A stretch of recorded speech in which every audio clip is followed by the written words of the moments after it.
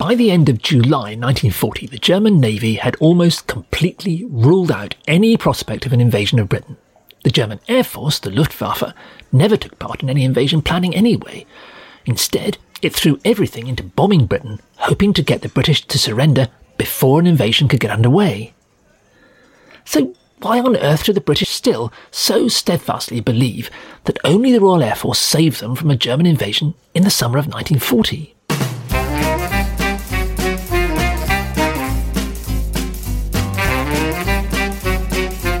Hello, good to see you at the History Cafe.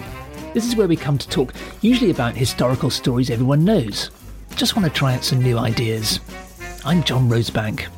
And I'm Penelope Middlebow. At the History Cafe, we revisit stories that have got stuck in our collective memory, but just don't look quite right to us. So get yourself a coffee, pull up a chair, and let's see what happens.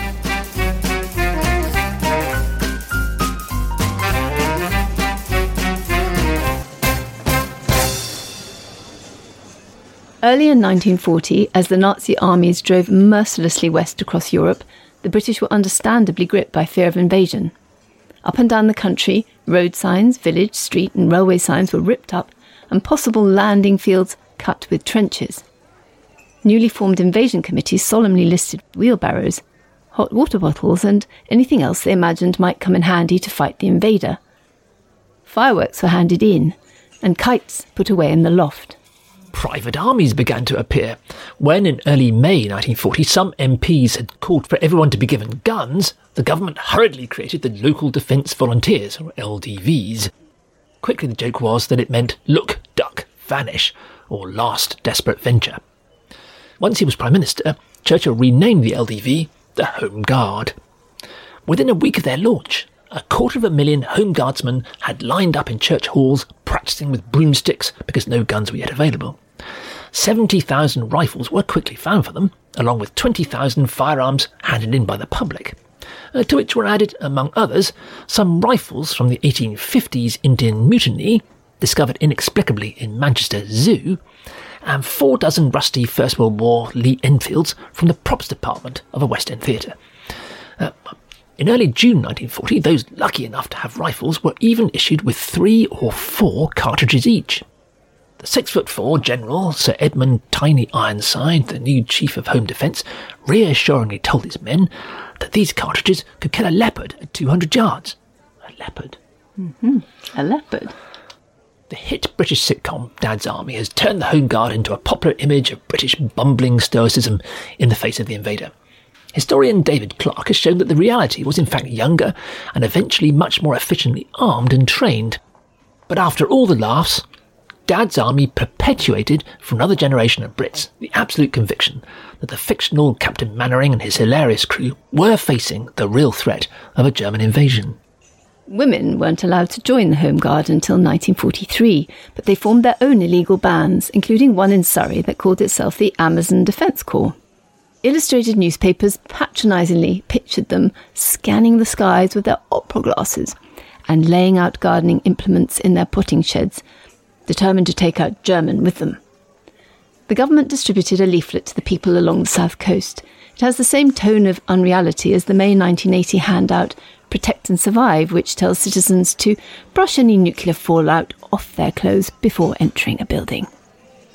In 1940, the pamphlet If the Invader Comes, What to Do and How to Do It advised, quotes, always carry pepper to throw in their eyes.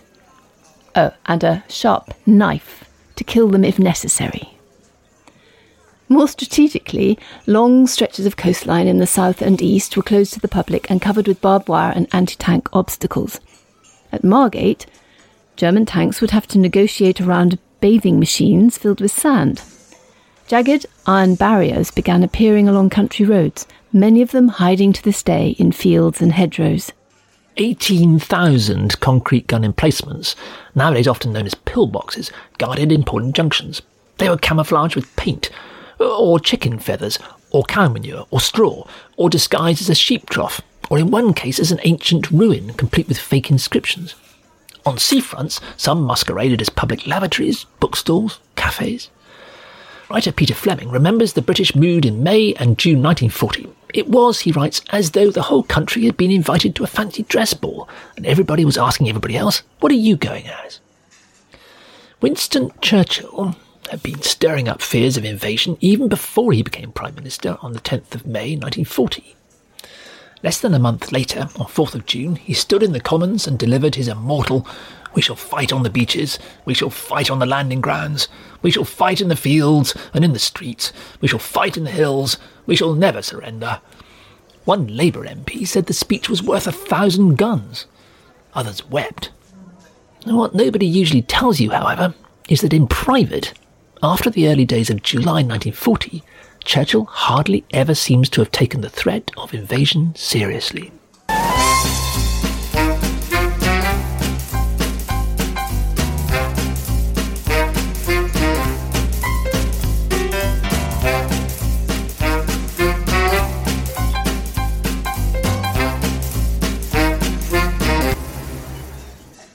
In May 1940, as France fell, the British Prime Minister Winston Churchill seemed as convinced as anybody else that Britain would be next. One of his first moves as Prime Minister had been to ship in 6 battalions home from India. Home defence was noticeably beefed up, new phones installed and plans made to blow up strategic bridges and harbours. Historian Andrew Roberts tells us how on the 12th of May, Churchill was flying back from a desperate meeting with the French government, which had already quit Paris and was holed up in Brière, 80 miles to the south. His military assistant, General Pug Ismay, turned to him in the plane and pugnaciously told him, "We'll win the Battle of Britain." Churchill looked back and replied, "You and I will be dead in 3 months." When he got back, Churchill went to Buckingham Palace for his regular meeting with the King. "The invasion of this country comes next," he told him. Churchill urgently called for a top-secret briefing from his chiefs of staff, and they presented it on the 25th of May. They predicted a German onslaught, quotes, "unrestricted air attack aimed at breaking public morale, starvation of the country by attacks on shipping and ports, and occupation by invasion." It's all the more surprising, therefore, to discover that in private, at least after the early days of July 1940, Churchill hardly ever seems to have taken the threat of invasion seriously. Now we can compare Churchill's dinner party conversation that summer with his public speeches. It's all in Martin Gilbert's authorised and extensively researched biography. 12th of July, for example, was a Friday, the 3rd day of what is now regarded as the Battle of Britain.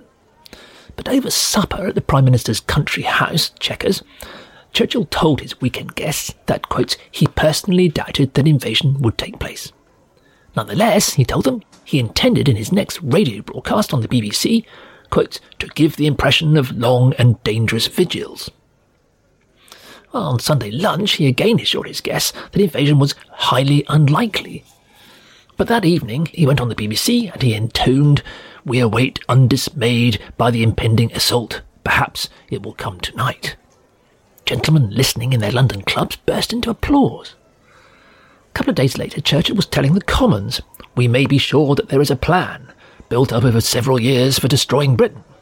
And yet in private, he was saying that Hitler would have been taken completely by surprise when France fell so quickly, with the result that any plans he might have made to invade England would now be useless.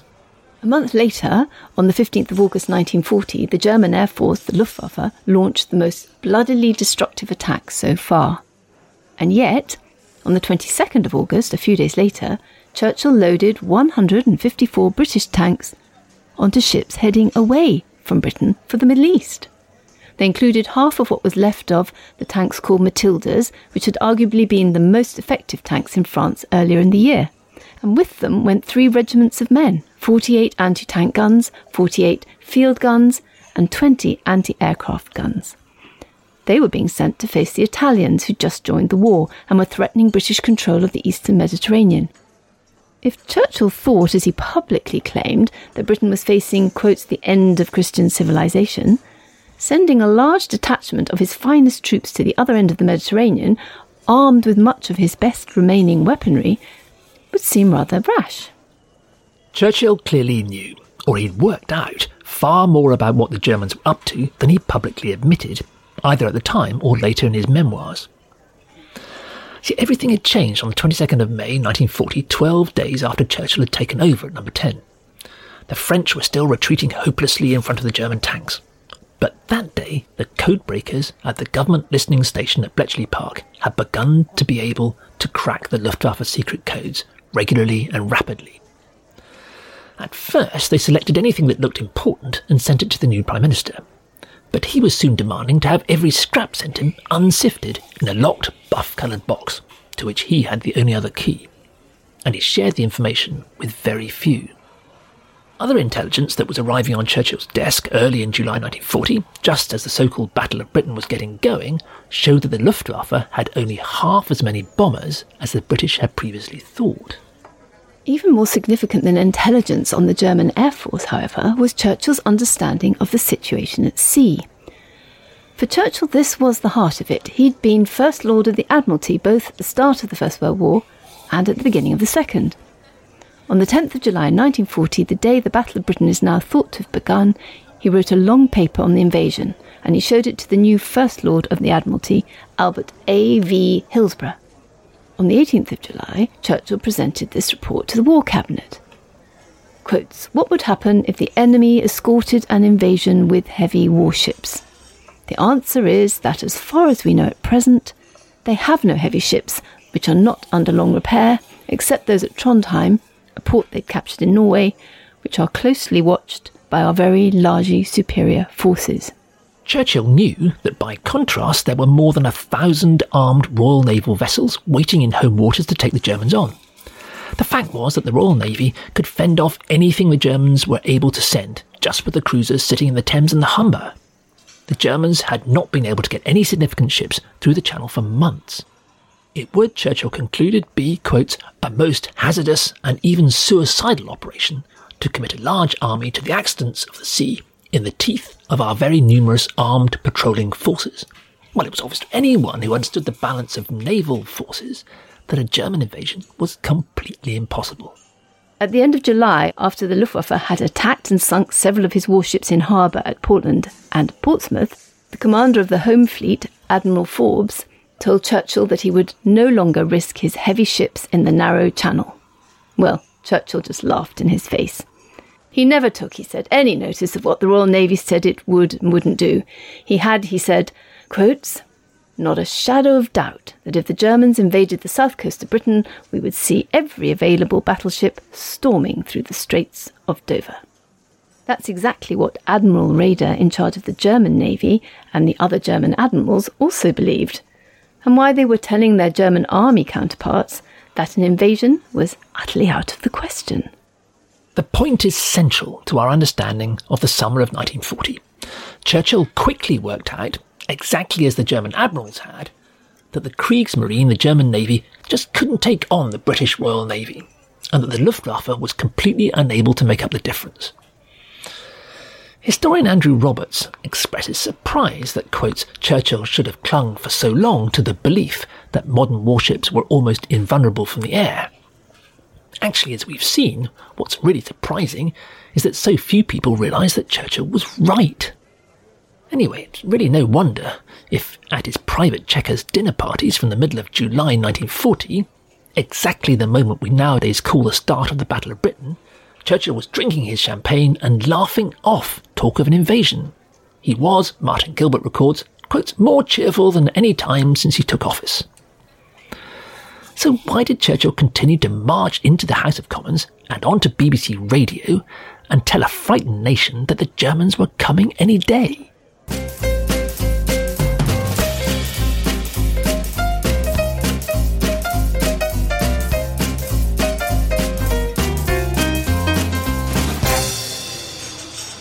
Why did Churchill go on saying publicly that a German invasion was on its way, when he privately didn't believe it?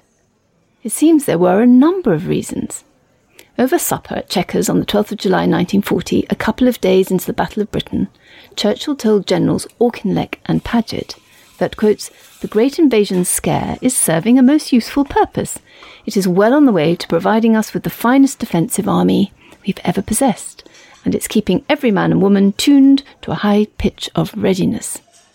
Churchill certainly claimed to believe that, galvanised by the threat of Nazi invaders, the British Army would be ready by the autumn of 1940 not just to defend Britain, but more importantly, to go on the offensive. In fact, behind closed doors, smoking his 10 Cuban cigars each day, he could hardly stop talking about where he would attack once the army was up to scratch. On the 2nd of July 1940, he'd asked for a study on whether the German-occupied Channel Islands could be retaken by commandos. Over dinner on the 9th of August, he wanted to discuss an autumn invasion through the Netherlands into the German industrial area along the Ruhr Valley. That was besides other attacks he had in mind on the French Cherbourg Peninsula and targets in Italy. On the 19th of July 1940, Churchill appointed a new commander of Home Forces, responsible for the defence against invasion. He replaced the towering Ironside with the smaller but tougher Alan Colonel Shrapnel Brooke, fresh from the disastrous British Army campaign in France. Churchill instructed Brooke to pull most of his troops back from the coasts, leaving only a thin line of defence, often little more than the poorly equipped Home Guard. Brooke often complained bitterly in private that Churchill was nothing but an amateur war gamer, and he should leave strategy and tactics to the professionals. But actually Brooke agreed with the Prime Minister that the regular soldiers needed to withdraw from the coasts. Brooke thought they needed to be more mobile. They should be nimble, able to meet the invasion wherever it fell. Churchill cheerfully puffed back that if need be, Brooke could commandeer the tourist buses from Brighton to move his troops around. But Churchill wasn't being entirely straightforward with his new commander of Home Forces. In fact, he never seems to have shared with Brooke his belief that an invasion was unlikely. Churchill didn't want a mobile army. He wanted to withdraw his men from the coast because he wanted them back in base, back in camp, getting into training, getting prepared for attacks in the autumn or the following spring. Brooke now often found himself among Churchill's dinner party guests. He was perplexed by the Prime Minister's constant talk of attack. He recorded in his diary, which he wrote for his wife even though it was against army regulations, what a strain it was to have dinner with the Prime Minister at the end of a long day. Quotes, "He's full of offensive thoughts for the future." Brooke believed he was desperately short of troops to fight off an invasion. Didn't want to talk about attack. All he had was 29 below-strength divisions, with others sailing off for Egypt, taking many of his best tanks with them, at high cost, he fumed, to the security of the United Kingdom base. Day after day, Brooke recorded in his diary his surprise that the Germans hadn't yet arrived. The task was to prevent an invasion. What on earth was the Prime Minister on about? Launching attacks? But keen to get his army fighting fit, Churchill seems actively to have encouraged the man he'd put in charge of home defence to believe that the Germans really were poised to pounce. Actually, besides provoking Brooke and getting the British Army into shape, Churchill had other important things on his mind.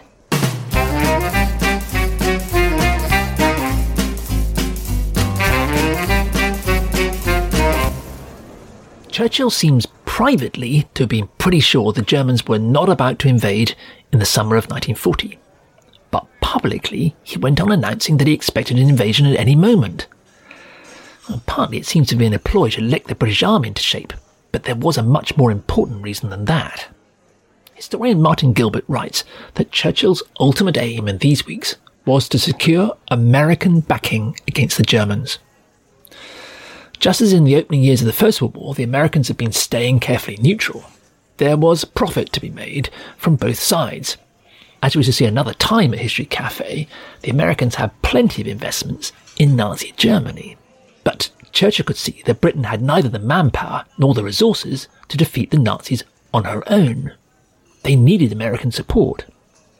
The gloomy Chief of Staff report back on 25th of May 1940, which predicted bombing, attacks on shipping and invasion, concluded that the British had to get American help, quotes, "without which we do not think we could continue this war with any chance of success." The British at least needed American cash and weapons. Ideally, Churchill, who remember himself had an American mother, aimed to bring the Americans into the war on the British side. Ever since his first days as Prime Minister, Churchill had been talking on the telephone and by telegram to the American President, Franklin D. Roosevelt. He pleaded for economic and military help. Sometimes he signed his cables KBO, which stood for Keep Buggering On. But privately, Churchill was exasperated by the attitude of what he called those bloody Yankees. However sympathetic FDR might have been as an individual, he was in a tricky position. 1940 was election year, and he hoped to be the first man to be allowed to stand for president for a third term. But there was hardly a soul in the States who wanted to get involved in Europe's war. An opinion poll showed only 7% in favour. Well, with the scale of American investments in Germany, not surprising. FDR was also reading pessimistic reports from the US ambassador in London. Once the Luftwaffe raids began, one Ambassador Joe Kennedy, father of the future president, reported that the RAF was almost, quote, out of commission, and that British surrender, quote, would be inevitable. Kennedy strongly recommended the Americans keep out of it. On the 27th of May, FDR telegrammed Churchill suggesting that when the Germans invaded and occupied Britain, the Royal Navy should sail out of harm's way to Canada. The British King should take up residence in Bermuda. Canada was a bit too close for American anti-royal sensibilities. Churchill looked up from the telegram, called for a weak whisky and soda, and decided not to reply. Churchill knew he had to win the Americans over. On the 21st of June, he asked his chief military assistant, Pug Ismay, for a list of all the military supplies the Americans had so far sent. Ismay's reply was nil. Churchill had spent plenty of time in the States and was convinced that persuasion, propaganda, would have no effect. What was needed was some kind of military breakthrough, a success, to prove men like Joe Kennedy, the ambassador, wrong. Americans wanted to be on the winning side. That was in fact the real reason for launching the attack on the French fleet at Mers el-Kebir at the end of June. We talked about it last time at the History Café. The British Chiefs of Staff had certainly been anxious about what would happen if French ships fell into German hands, but they'd have been willing to see them disabled and disarmed, which the Germans had agreed to do. And in fact so had the French, although as historian Andrew Roberts points out, a mix-up over intercepted messages meant that the British didn't find that out until too late. More important for us here, Churchill pushed through the decision to attack and sink the French fleet. On 28th of June, he asked his Admiralty for their views on attacking if the French refused to cooperate. The answer had come back significantly that the effect on American opinion would be good. Well, the Americans had in fact been anxiously and urgently putting pressure on the French to make absolutely sure their ships didn't fall into German hands. Recent research in American archives shows that Churchill consulted President Roosevelt about the attack and got his approval before it was launched. Churchill's assistant, Private Secretary Jock Colville, later remembered that Churchill was, quote, convinced that the Americans were impressed by ruthlessness. The American reaction to our attack on the French fleet was of the first importance. So the real reason why, on the 3rd of July, the British sank the French fleet at Mers el-Kebir was to help get the Americans on side against Hitler. Shocking stuff. Shocking. It was for the same reason that Churchill maintained the fiction that a German invasion was bound to come. He began to develop a dystopian narrative about what would happen if Britain were invaded and conquered. The suggestion was that it would be the Americans' turn next.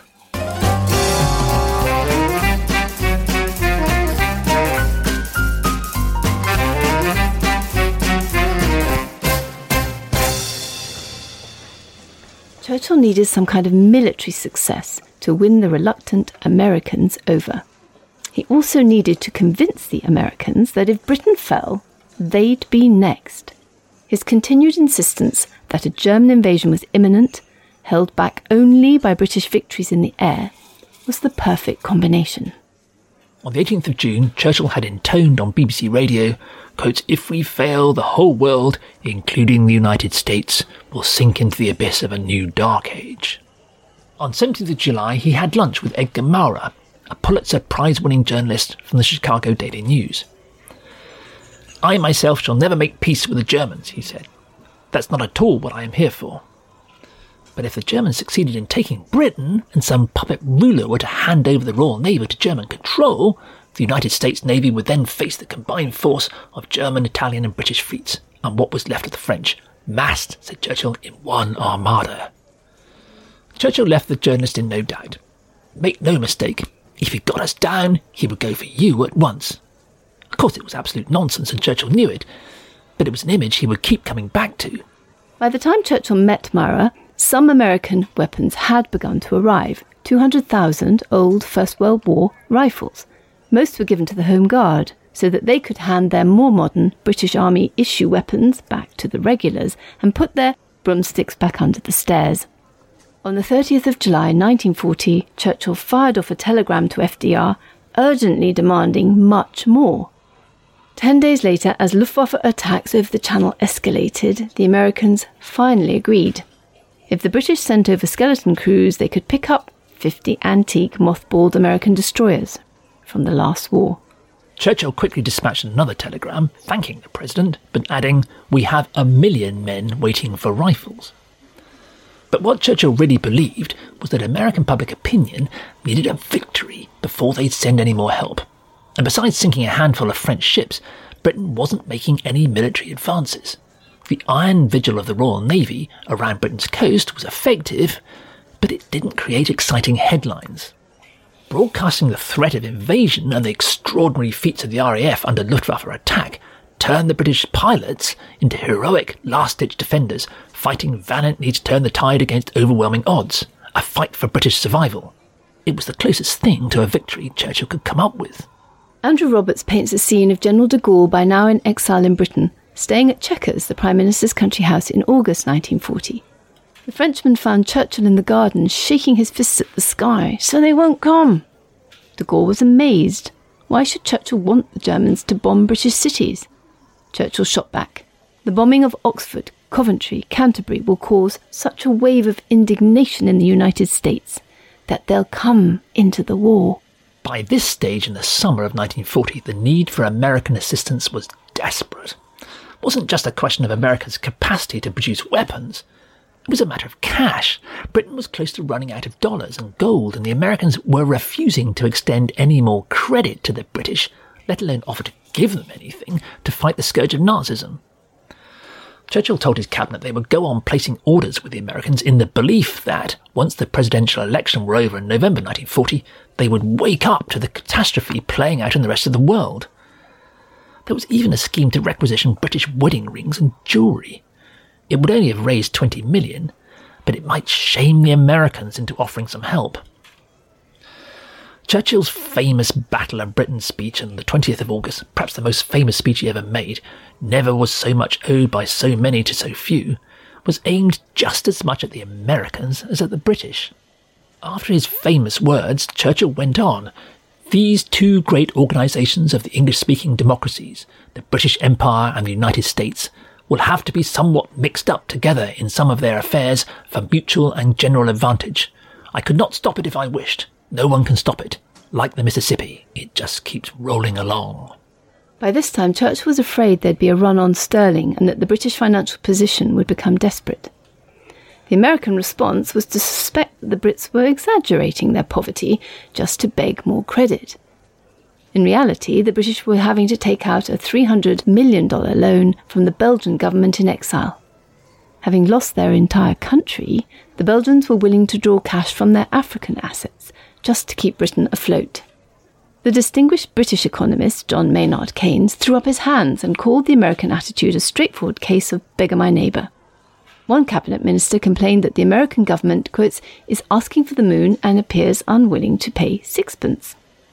The British were reduced to offering long leases on American bases in Newfoundland, Bermuda and other British holdings across the Americas just in order to get their hands on 50 old destroyers from the United States. But Churchill was willing to sign off on the deal. It was not so much that they needed the battleships, he explained, but to get the Americans to abandon their neutrality. Selling destroyers to Britain, he hoped, quotes, "the United States will have made a long step towards coming into the war on our side." So Churchill went on making urgent broadcasts about the threat of invasion, delayed only by the heroic and successful resistance of the RAF, even though he privately didn't believe a word of it. It was a message not only the British, but also the Americans needed to hear. At Chequers on the 30th of August 1940, he was drinking champagne from 1911, the year he'd originally become First Lord of the Admiralty. Yet again, he told his guests that an invasion was highly unlikely. He was still bubbling with excitement about going on the offensive in 1941 and 1942. On the 2nd of September 1940, he declared to the War Cabinet that invasion was unlikely to materialise. But 3 days later he stood up in the Commons and announced that, quote, "no one must suppose that the danger of invasion has passed." So was Churchill right about there being no chance for German invasion? He had a well-earned reputation for jumping to hasty conclusions and coming up with wild strategic plans. Roosevelt once said, "Winston has 100 ideas a day, of which at least 4 are good." But everything we've seen on the German side suggests Churchill's analysis was correct, and informed opinion in Britain also agreed. On the 4th of September 1940, the British Chiefs of Staff finally delivered their own considered report. They'd been working on it for some time, and their considered judgment had clearly moved a long way since their first depressing assessment back in May. Making no mention at all of the bitter air war going on above their heads, they now stated plainly that invasion would be, quote, "an immensely formidable undertaking and is becoming increasingly so every day." It was so risky, said the joint heads of all the British armed services, that, quote, "it's probable that Germany would not attempt such a gamble in the immediate future unless she felt that no other course would offer her results in time." It was carefully worded, but Britain's top military minds broadly agreed with Churchill's private view. A German invasion was very unlikely to happen. But already Churchill's oratory had given birth to a great British myth that the courage of the RAF was all that lay between British freedom and German invasion. The amazing thing, however, is that the Germans may have been playing exactly the same game, as we shall see next time at the History Café.